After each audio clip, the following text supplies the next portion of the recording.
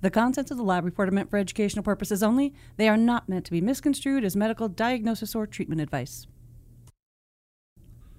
Today on the lab report, we're going to talk to Dr. Joe Feuerstein. We're talking endocannabinoid system, but to be clear, Dr. Joe can talk about anything. That's because he's done everything. I know.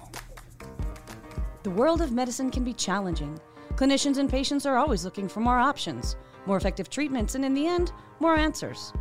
Functional and integrative medicine focuses on addressing root causes of disease. Here at Genova Diagnostics, we've watched this field evolve and grow for over 35 years. We've not only adapted, we've led. Join us as we talk about functional medicine, laboratory testing, and optimizing health. Welcome to the Lab Report. How do you feel about car decals? I don't. I nothing them. Some of them are pretty wild. Are they? Hello! Hi, Michael Chapman. How are you today? I'm doing great. How are you, Patty Devers? Crushing it. You know, do you even have to ask that anymore? I don't know why I do. I know. Well, maybe it's just because I want to see whether you're crushing it or living your best life or both. Yeah, gotta change it up. So, this is a podcast called The Lab Report. It's brought to you by Genova Diagnostics. Thank you to Genova. Thank you. And thank you to all of you out there for listening to this. It's where we talk about things like specialty lab testing, integrative medicine, and therapeutics, and all that sort of natural Healy stuff. And if you stuck with us through all of that Healy stuff for all of these episodes. 259 right. episodes of Healy stuff. And if you've returned, thank you so much for your ongoing support. And if you're new, welcome. Hopefully some of you would have gone to iTunes, perhaps Spotify, all those places, and follow us. Leave us some stars. We don't get enough written reviews. We get some amazing emails, really amazing emails thanking us, but not a lot of reviews. Well, people like their privacy, you know? I suppose that's true. I guess, but the thing to know is that you don't have to give your real name, so it can be anonymous as well. That's right. Although I don't know where it is that you change that. I tried to leave a review for something one time, and I was like, it just said put your review in, and then I was like, well, how do I change my name? Because I see people have all these different names. And I don't know how to do that. I'll teach you. Well, I'll teach you. That's kind of you. But then, to your point, people like their privacy, so how would they contact us in a private way? Oh, well, that's easy. Go ahead. You can send an email to podcast@gdx.net. You can doubly encrypt it if you want. You can even make up a fake email address if you want. We're here to support your privacy needs. That's right. So, you can give us more feedback. You can send us submissions, questions of the day, disclaimers, any of that sort of stuff, and we will address it. We will get back to you. You know what? Take your iPhone, just record yourself saying the disclaimer in the front of the show, and then just email that right to us. And if you don't know what it is, you can just go all the way back to the beginning and listen. That's what it is. Right. Yeah. Right. Or Patty, you want to give one? You want to just give a little test? The contents of the lab report are meant for educational purposes only. They are not meant to be misconstrued as medical diagnosis or treatment advice. So that's what it sounds like, and you can do that. Do it. That'd be fun. I know you want to. Anyway, so, man. Listen, I am super excited. And as you know, I've been following Dr. Joe Feuerstein for some time. And you and I have literally been diving deep into this guy. And there's nothing he can't do. Yeah, he has a resume like nothing I've ever seen. Agree. And the way that he's able to put together all of this scientific knowledge with all of this historic wisdom and and wisdom around natural healing and medicines it's great, man. It's special. It's a special It seriously gift. is. There's very few people who are able to kind of put all that together in the way that he does. So I'm super excited to have him on. Little peek behind the curtain. We did have a bit of a fluff when at the very beginning after I read his bio. I didn't have his mic recording, and so his natural reaction to that, way to go, Michael, which was really, really great. It was really humble and hilarious and all this sort of stuff. I didn't have it, so way to go. So you'll notice that. But aside from that, let's get to it, right? Patty Devers. I know. Dr. Joseph Feuerstein. I've been dying to meet him. I've been dying to meet you. Let me tell you a little bit of what he's done. Oh, boy. So, Dr. Joseph Feuerstein, MD, is an assistant professor of clinical medicine at Columbia University, Quinnipiac University, and faculty at the University of Arizona's Center for Integrative Medicine. He served as the director of integrative medicine at Stamford Hospital in Connecticut for 15 years and saw over 45,000 integrative medicine patients. Whoa. Dr. Joe is a multiple award-winning and extensively published medical researcher in the field of botanicals and nutrition and is a New York Magazine, Connecticut Magazine, and National Castle Connolly Top Doctor. Whoa. He's also certified in medical acupuncture, clinical hypnosis, and holds a homeopathic physician license from the state of Connecticut. Dr. Joe was born in England and studied medicine at the University of London and business management at Cambridge University, and he completed a rotating internship in general and trauma surgery at the Tel Aviv University Tel HaShomer Teaching Hospital, and served as a combat physician in 2 elite units of the Israeli Navy. Wow. Dr. Joe moved to the U.S. 20 years ago and completed an internship and residency in family medicine at the Columbia University Stanford Hospital Family Medicine Residency Program, and he spent 2 years studying with Dr. Andrew Weil as part of his fellowship in integrative medicine at the University of Arizona's School of Medicine. Go Wildcats. Yay. Dr. Joe now has an online consultation service in Connecticut, Georgia, Illinois, and Florida using nutrition, hypnosis, acupuncture, botanicals, and stress management to help treat chronic medical problems, especially autoimmune disease, and teaches physicians all over the country and beyond about microbiome modulation. He is a regular weekly guest on the Zoe Today show on the Word Network, which is the largest faith-based African-American TV network in the world, and is the co-host of the award-winning internet series Condition Kitchen with international celebrity chef Daniel Green on the website Everyday Health. Dr. Joe also produces a weekly vlog called The MD Minute and is the author of several books, including Dr. Joe's Man Diet and his latest, The Cannabinoid Cookbook with Chef Daniel Green, which is #1 new seller on Amazon 2022. Holy cow. So, with that, welcome to this silly, puny little show compared to what you've been up to. Nothing is puny, and I'm actually really excited to talk to the Genova community. Wonderful. No, really, I really am, because I've become an enormous advocate for microbiome, which we'll obviously talk about testing and modulation. It's completely changed my practice, and I love it. I love it. So I'm excited to actually get into it with you. Well, good, because we have so much to talk to you about. I've been dying to meet you for quite some time. We've cyber-stalked you enough until we finally said, let's get this man on this show. And listening to Michael read that, I mean, that's quite a resume. Conventionally trained, trauma surgery, family medicine, and now you use so many different alternative therapeutics, tying everything all together. So what was the impetus for the transition there to go from conventional to add all of these other modalities? So firstly, just in terms of the trauma surgery, just to fully explain, it wasn't just a random thing. My family moved to Israel when I was at school. I was back and forth to Israel for many years. I, as an Israeli, have an obligation for army service. I wanted to go in actually when I was young. And was recommended by my friends to wait and to go in as an officer, which would turn out to be a much, much better idea, because it's actually not good to be a grunt, and it's much better to be an officer. You kind of do basic training, and then after that, everything's officer training, and it's nice. Good. So, but as part of that, because we were at that point in Lebanon, and I was around for the Lebanon period of Israel, and then for the withdrawal.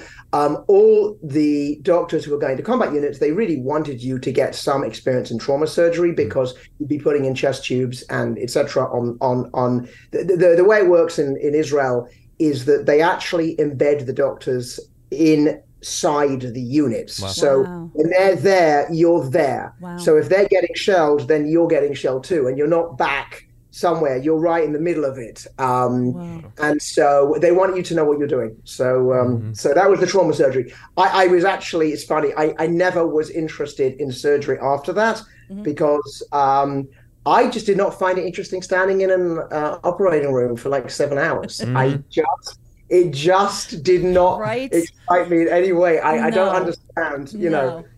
So, but in answer to your question really about like, how did I get into integrative medicine? So firstly, this is something I was interested in when I was in med school in the UK. And the medical school was part of the University of London, which has a number of big teaching hospitals. It would be the equivalent of, you know how in New York you've got a number of medical schools? Well, in England, you have a number of teaching hospitals, but they're all actually part of the of the University of London. So there was this organization of intercollegiate medical students, and I was involved in that and organized a series of lectures on alternative approaches, because I just thought this cannot be the only way. Right. So let's find out what else is going on. And that kind of piqued my interest. Some of it got a little a kind of questionable iridology. I thought iridology was very cool, but I don't know whether this is a thing. Right. I don't know. I'm an iridologist, with great respect, but I don't know how much data there was to that. But it was kind of an interesting thing. So I knew the moment I picked. Actually, in fact, I picked family medicine as my residency because I knew I was going to go into integrative medicine, and I wanted to be able to treat everybody, including kids. You can't do that if you're internal medicine. Right. So I love treating kids. In fact, most of my practice in homeopathy is children. Yep. Wow. Yeah, makes sense. It's really visionary, to have, to put all that together way back then. That's awesome. Yeah, and to traverse so many things, but still keep an eye on what you are intending to do with your life and your passion and your mission. It's very honorable. So well done. Yeah. I want to spend a second talking about your latest book called The Cannabinoid Cookbook. And partly because when people think of cannabinoids, they don't immediately think of like the cannabinoid system. I think the association is like medical marijuana or something like that. So can you do a little bit brief explanation on what the cannabinoid system is and why it's important? Yeah, absolutely. I would be happy to. So this is a literal system of the body, just like the respiratory system and the cardiovascular system and the kidney, the renal system. So this is a defined, understood system of the body that we've known about for 60 years. Most of the pioneering work came from a professor actually in Israel who unfortunately passed away recently called Professor Rafi Mechulam, who was really the godfather of this. And essentially over a 50-year period, the following information was gleaned. Number one, in the same way as we've known for a long time that opium is good for pain control, but we only took time to work out how that works, and it turns to be the mu receptors in the body. So the same thing Professor Mechulam said, well, firstly, what's in cannabis? There's lots of different types of cannabis, but what's the active ingredient in cannabis? And then the most important question is, that's the ligand, what's the receptor it's working on? And so in actually last century now, they identified CB1 and CB2 receptors, CB1 receptors mostly in the brain, CB2 receptors in the rest of the body. This is actually an incredibly important system because it essentially interacts with pretty much every other neurotransmitter in the brain. And essentially, if we were to describe what the endocannabinoid system does, its main thing is to get us back into homeostasis after a stress. So whatever happens to the body, what actually calms you down and essentially modulates GABA and serotonin and adrenaline, everything, it's actually the master conductor. That is the endocannabinoid system, and it's also incredibly important for pain and for inflammation. So that is the endocannabinoid system. And just to finish up what the book is the fact that the nature is not going to just have one plant that would have these cannabinoids, and they'd only be found in one plant. That's not how nature goes. Mm-hmm. So guess what? You can find cannabinoids. There are 160 or even 180 of them. The ones most people know about are THC and CBD, but there are loads of others. And there are terpenes, and all of this is found in food and spices. So I took my chef, who I've done, 5 years of this very successful internet show, and we wrote a book together. There is 100 recipes. Not one of them has anything to do with cannabis. You're not going to get a pot brownie. That's not what this is about. This is using herbs and foods, lots of them, combined to make a dish that is rich in cannabinoids. And the idea is that you have a cannabinoid-rich diet. All right, so that's incredible. On the heels of what you're saying, knowing that there are natural drivers within the endocannabinoid system, what are the main natural drivers? Or is there one or two that are the main drivers, or do they work in concert with each other to affect the cannabinoid system? Let me give you a couple of examples. Just to kind of describe, and the idea here is one of the principles of this is that there is this concept called the entourage or the cascade effect. This is something else that Professor Mechulam postulated later on in his life, and it goes like this: when you look at, for example, when you look at cannabis, because the research was mostly done on cannabis. When you look at cannabis and you give someone simple THC by itself, just THC, and you look at their pain relief, or you give them THC and CBD, what you actually find is you get more of an analgesic, more of a pain relief if you combine the cannabinoids. So his theory was that why does the plant have 160 different cannabinoids? Right. I mean, again, Aristotle says nature does nothing uselessly. So there has to be a reason. We just didn't figure it out. And he came up with a very logical idea, which goes like this. Therefore, all of these cannabinoids are interacting and hitting the endocannabinoid system in multiple different ways. And that's precisely what the book is doing. So I'll give you an example. Truffle. Okay, truffle. Right. Truffle oil.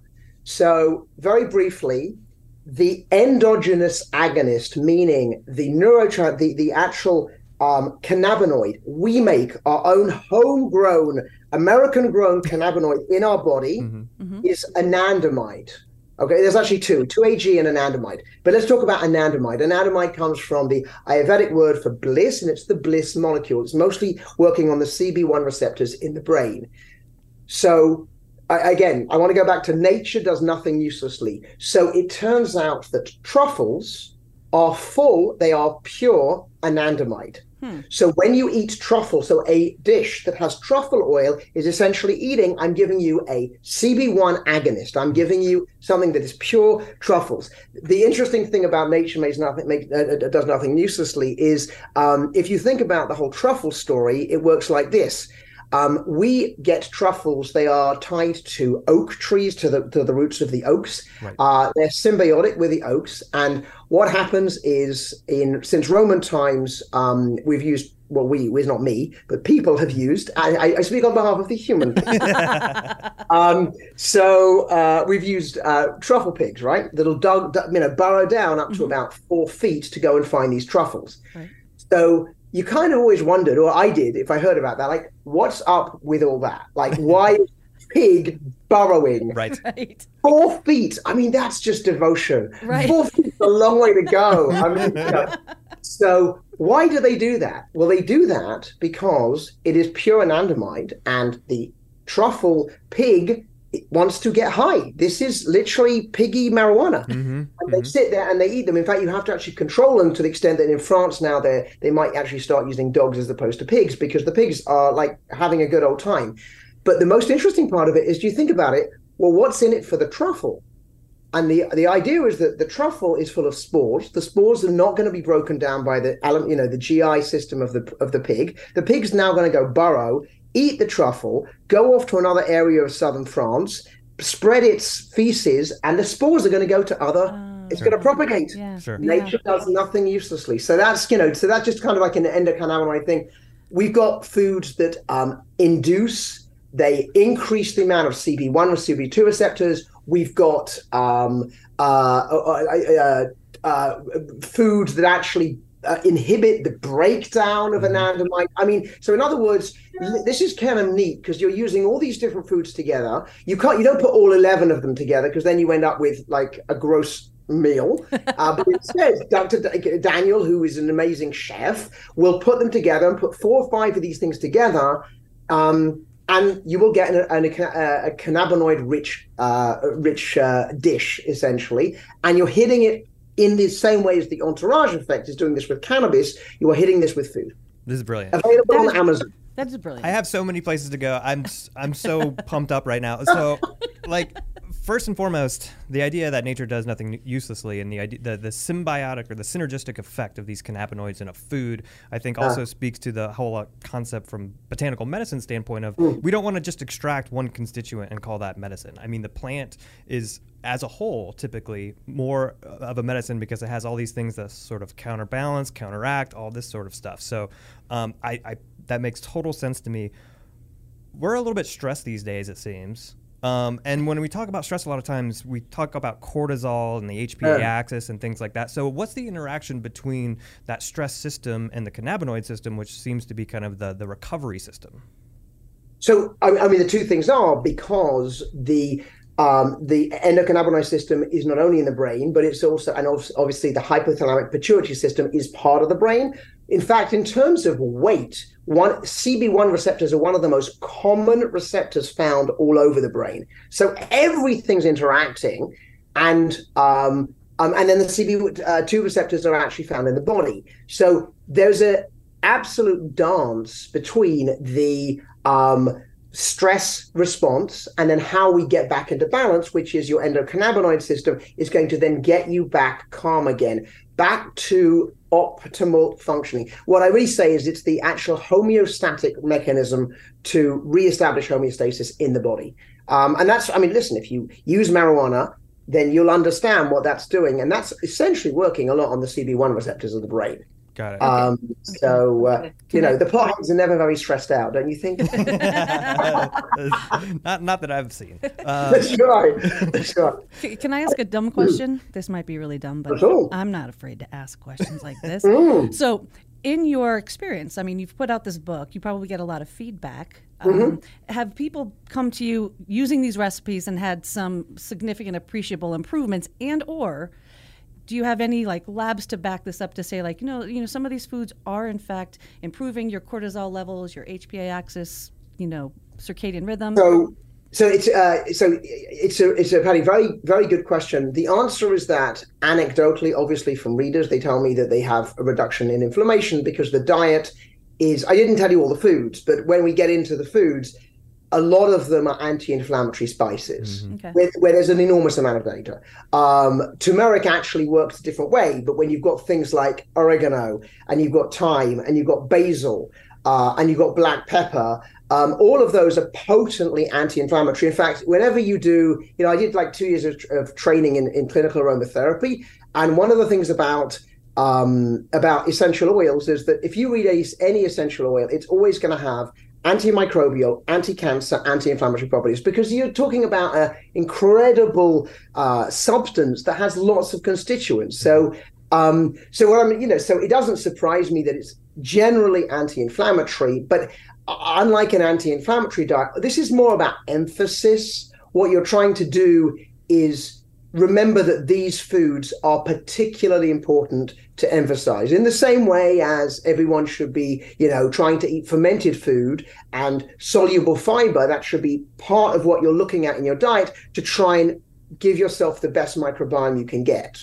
Right. Yeah. Makes sense. Yeah. It does make sense. Well, and how much have we really kind of mitigated the realm of spices and their evolutionary importance? I mean, we used to use them not just for the standpoint of flavoring food, but it was to get to the microbiome part of this. It was the way that we preserved food and made it safe to eat for longer periods of time. So it's natural that we developed a relationship with it. 100%. I am curious too about, you mentioned turmeric. What are some of the other foods that might work on the cannabinoid system? Oh, so another one is, it's all good food. So, for example, so it turns out that omega-3s, but again, they work differently. So, the point is not to say omega-3, which is anti-inflammatory, and everyone in the world knows all about omega-3s. This is a different take on omega-3s. Basically, the endogenous cannabinoids, which are anandamide and 2-AG, are derivatives of fatty acids, and they're actually made from omega-6s, which are anti-inflammatory. However, the body, like everything else, if you have too much omega-6, technically you will make too much anandamide, too much 2-AG, you'll just be too chilled out. You know what I mean? You're just not going to be able to actually be efficient. Again, I remind everybody about the pothead you might have met in college. So the point is that we don't want to do that. So so essentially what happens is the body down regulates, meaning it stops making as many CB1 and CB2, but specifically CB1 receptors in the brain. So you get less CB1 receptors if you're having a diet that is inflammatory anyway, but is specifically inflammatory by omega-6. So what do? You change that by having a higher omega-3. And again, this is not just to do with omega-6 and omega-3 ratio, and we all know the inflammation. Actually, what it does, which is the neat part, is it upregulates CB1 receptors. So does exercise. And to be perfectly honest with you, chronic cannabis use, not a surprise, down-regulates Sure. the CB receptors because you've got too much of it. Sure. You know? Yeah. So it's cannabinoid resistance. We were just talking about leptin resistance. 100%. On the show, That's exactly it. It's exactly like cannabinoid resistance, precisely that. So there's another one is chocolate, but not just regular chocolate. There's nothing that Hershey's are making. It's like the cacao, and that has such incredible health promoting properties. But it also actually has an effect because the breakdown enzyme for the anandamide 2-AG, which is called FAAH,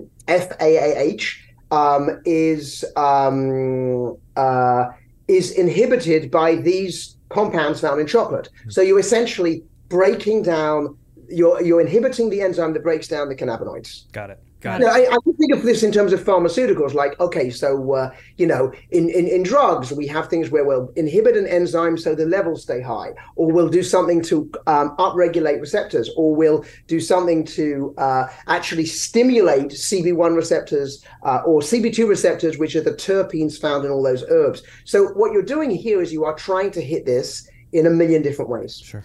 All right. So I want to bring this one question to kind of get us into gut health, because I know this is another one of your passion projects. But before, I want to connect the two here for just 1 second. Sure.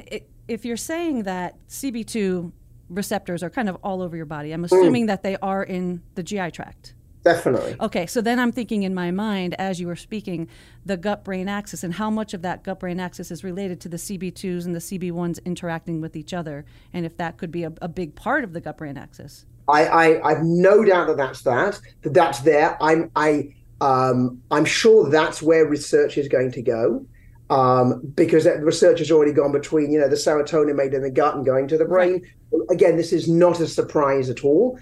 And remembering that we make cannabinoids, but we also consume cannabinoids. So healthy diets. Now we're understanding that part of healthy diets are cannabinoid-rich diets. And where is all those? Where is all those? The beta carotene? This is the terpene found in all of those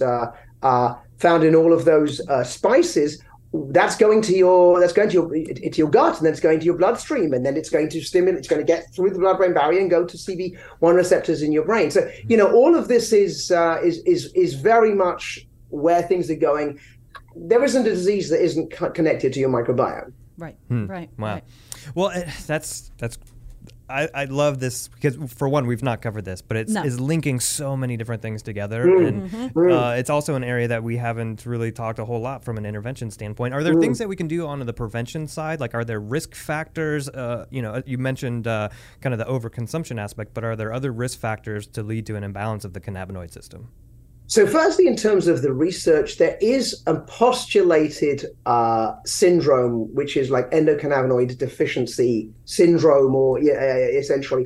And there's some studies that seem to suggest, the population studies, that would suggest that this might be responsible for some of the functional disease problems that people have, such as fibromyalgia and chronic pain and chronic fatigue. So that's a very novel way of looking at it. I don't mean that the answer is everyone should just go on medical marijuana, though I actually find medical marijuana to be quite useful in the right patients, especially for like neuropathic pain.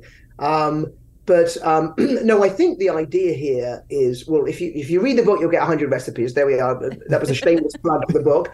But so look, again, things like dark chocolate, fish, omega-3 fatty fishes, black pepper, truffle, oregano, thyme, basil. But again, you've got to know how to put that together. Right. I had one patient of mine, I remember, actually it wasn't a patient, it's someone who asked me, and I did a lot of talks about this. So someone puts his hand up and says, well, why can't I just get a smoothie and put all this in? And I said, I think it's going to taste disgusting. Because you have to do that every day, and it should be enjoyable. You want to eat something that tastes good. Right. That's why you have a celebrity chef. That's where Daniel Green comes in.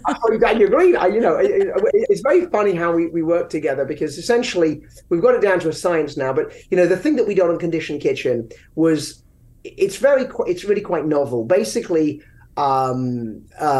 we would have someone on the show who had a serious medical condition. So it could be ulcerative colitis, it could be heart disease, it could be diabetes, it could be obesity, any of those things. And then we would use a literally disease-specific diet. So everyone didn't get the same thing. Everyone didn't get an anti-inflammatory diet. It depended on what we were trying to treat. Mm-hmm. But the thing is that I can tell you what to eat. I can't tell you how to prepare that in any, kind of well, I would say a coherent way, because I'm not a very good cook.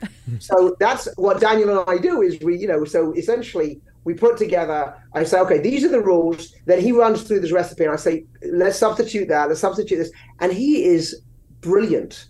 I mean, the stuff he cooks, it's actually such a fun to go in the kitchen with him, because we eat what he cooks. And it's just, I remember we did this one for diabetes, and it was like this 85% dark chocolate. It wasn't a mousse; it was almost like a lava cakey type of thing, but it was incredibly healthy with avocado oil. It was so good that I kept on going back, and I think people knew I had an issue. What an amazing concept, though. I love it. It's great to do this all the time. Yeah. Well, I do want to touch a little bit on the gut health aspect of it too, because you do a lot of speaking on that as well, and you've been doing some case study work on using things like the GI-Effects dual profile. So what are some of your more compelling stories and clinical outcomes as a result of using gut testing? And if you can just speak a little bit around that, that would be great. Michael, so firstly I want to tell you that I was not a fan in the beginning.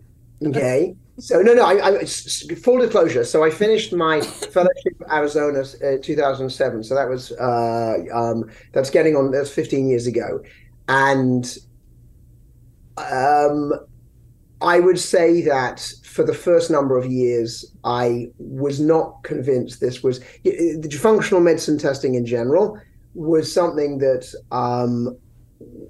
I worked for a hospital and a hospital system where if there was such a thing as conservative integrative medicine, so we would stick to mind body and nutrition and stress management and acupuncture and hypnosis, and they tolerated my homeopathy in kids because I kind of was discreet about it.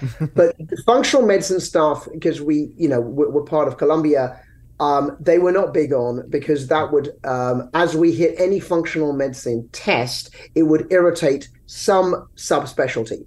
You know what I'm saying? Yes. So the endocrinology thing, that would be, the endocrinologist would, well, what is this? And anyway, so I generally did not do it. And then the center where I worked, we had a number of fellows who trained with us for 2 years.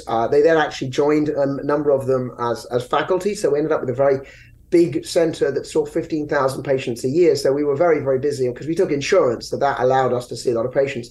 But one of our later fellows, who was great, was into functional medicine. So she, shows me a GI-Effects, and I'm like, okay, all right, fine, let me try this. No, but I want you to understand the skepticism, because this was probably, I don't know, maybe 5 or 6 years ago. And so I ordered a test, and I thought it was kind of interesting. And I did do, I did speak to the people actually at Genova to go over the test results. And then I thought, okay, well, this gives me some insight that I would not know any other way. In other words, what I say to people, because I lecture a lot, I teach fellows about this. I literally last week take a whole load of concierge doctors all over the country, all about microbiome modulation. And I said, the information this gives you is actionable intelligence, and there is no other way to know this. Either you do it or you don't, because if not, you're just guessing. So I did one. And, and I can't remember what the case was, but I just remember that probably one of the IBS patients to begin with. And it gave me a direction that I would never have thought of, because generally we were much more nutrition based with judicious use of some supplements, not many of them, because you are essentially being blind. You don't know what you're doing. Like probiotics, for example. Probiotics to me are going into a garden blindfolded and throwing seeds everywhere. Right. That could be a great idea, and that could be a terrible idea. We have no idea, because you don't know what you're doing. So now we do know what we're doing. So now you can actually do, firstly, it's much more individualized, but secondly, it's much more accurate. You have an idea, of where you are. So I started doing one, then another, and then in the end, this literally became a large part of my practice, especially when I started doing online.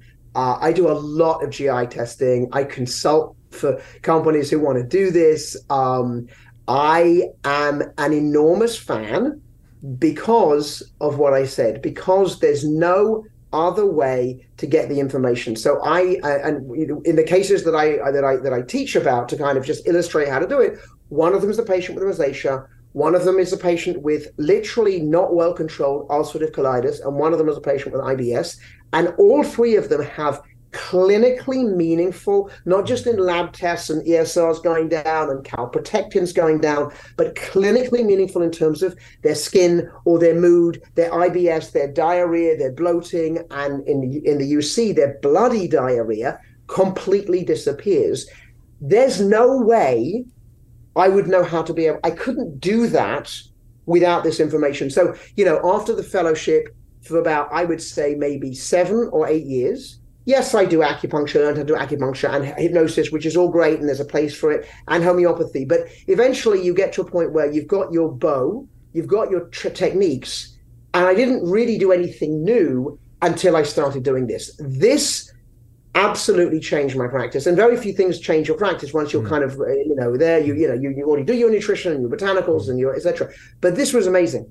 This was certainly revolutionary for me, and has been, I hope, a very big impact on my patients. Yeah, and I will say, in our medical affairs department, you probably called and either spoke to me or Michael way back then, because we've been here that long. But our team is profoundly passionate, and our CEO calls it the MA swagger, the medical affairs swagger, because we hear stories like that every day that change patients' lives.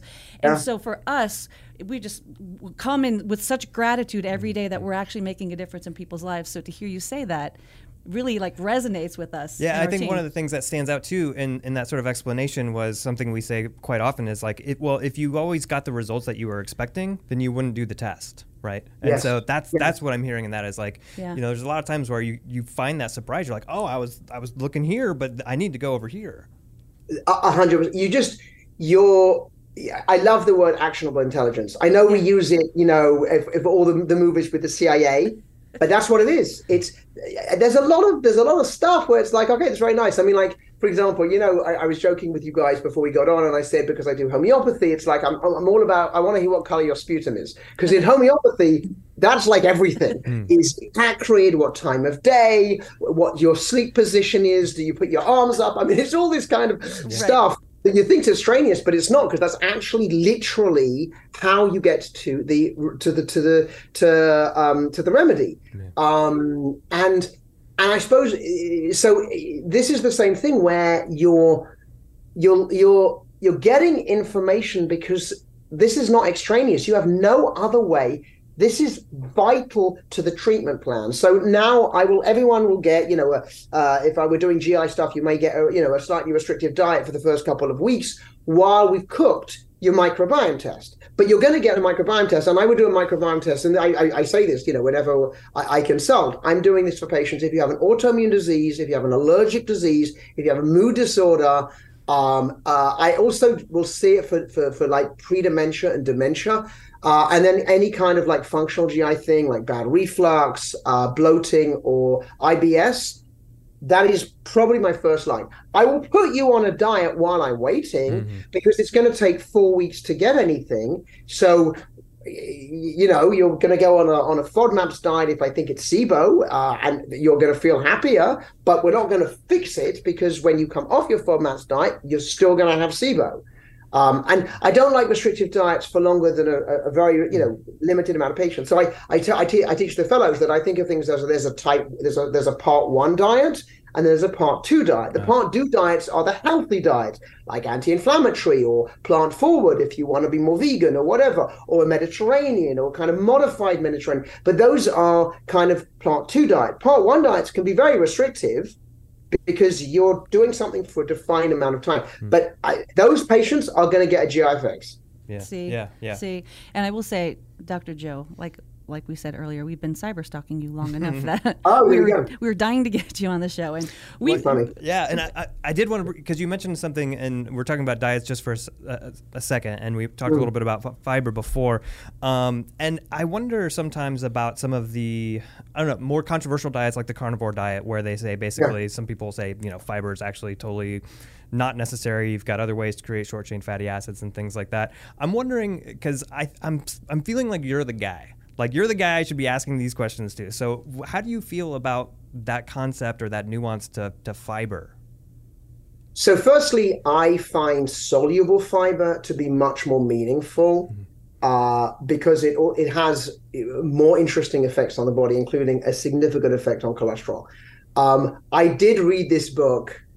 He wasn't a doctor, and how I got it, and it was just like a whole lot of attack on fiber. It went on for 100 pages, and some of it was not medically accurate, but it was an interesting idea. I think if you look at the preponderance of the population studies in nutrition right now, and I just think that if you look at the actual data and you read enough of this, what you're going to find is the following: that diets that are high in berries, nuts, fruits, and vegetables, which have fiber. I'm sorry, they all have fiber. That's one of the key ingredients.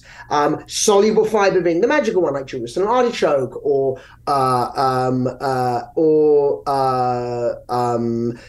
resistant starch bananas, green bananas, or these types of things. They're all wonderful, or oats, etc.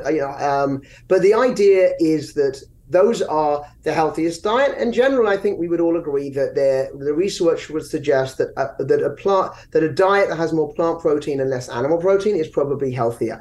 But you have to be, I say this to the fellows all the time, you have to be kind, and you can't be authoritarian, because this person has to go and do that. Mm-hmm. So I don't believe in one diet. I believe in diets based on what disease we're trying to treat. Yeah. Right. And so that's what this is about. So, if my only thing is that everybody has to be plant forward and everything has to be vegan, then that's the only drum you beat for all problems. And if everything's keto, then again, I would use keto in someone I'm trying to help with their blood sugars and their weight. That would be more about what it's about. Yeah. And if it's about cancer, I'd be looking at their plant protein versus the animal protein, because there is a thing about protein and the types of protein you have and cancer. But I think you just have to be more, again, the point of the book, the Cannabinoid Cookbook, is not that this is the only diet, you can only eat these foods and that's it, because frankly, that would mean the only protein you would eat is fish. And you're not a walrus, you're not a seal. And I do realize that fish is actually a complete protein. You would be fine with it, but with some spices and black pepper, chocolate, I think we're good. But but I think that the idea is that it's about emphasis. And so that's what, like in clinical practice, when you're writing a book, and I've written 2 diet books, when you're writing a book, you can be a little bit more dogmatic, but you have to remember that when you are actually talking to patients and counseling them, kindness is the way. So emphasize, but don't preach. Right. Right. And I will say, for those of you who are listening, Dr. Joe's YouTube videos, his social media, his vlogs are excellent sources of the latest research on all of these topics. They're little bite-sized bits of all the most interesting health topics that are come out in research and wellness. And so, Dr. Joe, for those who are listening, in addition to them checking out all of your videos, how do listeners go to sign up to work with you one-on-one in consultation? So come to my website, and then the way this would be, you'd contact me, and then I'm unfortunately not in insurance for this, and so it's an out-of-network thing. But providing you're in one of the states where I actually see patients, because it's all virtual, then I'd be happy to work with patients. And but it would be great actually to follow what I do on social media. So that it's put on LinkedIn, it's put on Twitter or X, whatever we're calling it now, and YouTube. And actually, the easiest way is to just go to my website, drjoefeuerstein.com. Joe is in my name, Feuerstein, Feuer, which is spelled German for fire, and Stein is in stone, because it's really Flintstone. Nice. Stein, Flintstone, that's Whoa, literally. I love it. My father traveled a lot because he was an international filmmaker, and when he went to Germany, he actually speaks German. But when he went to Germany, he brought back a cartoon, and it had the Feuerstein family, and it was the Flintstones, and I was very excited. So I'm a massive celebrity in Germany.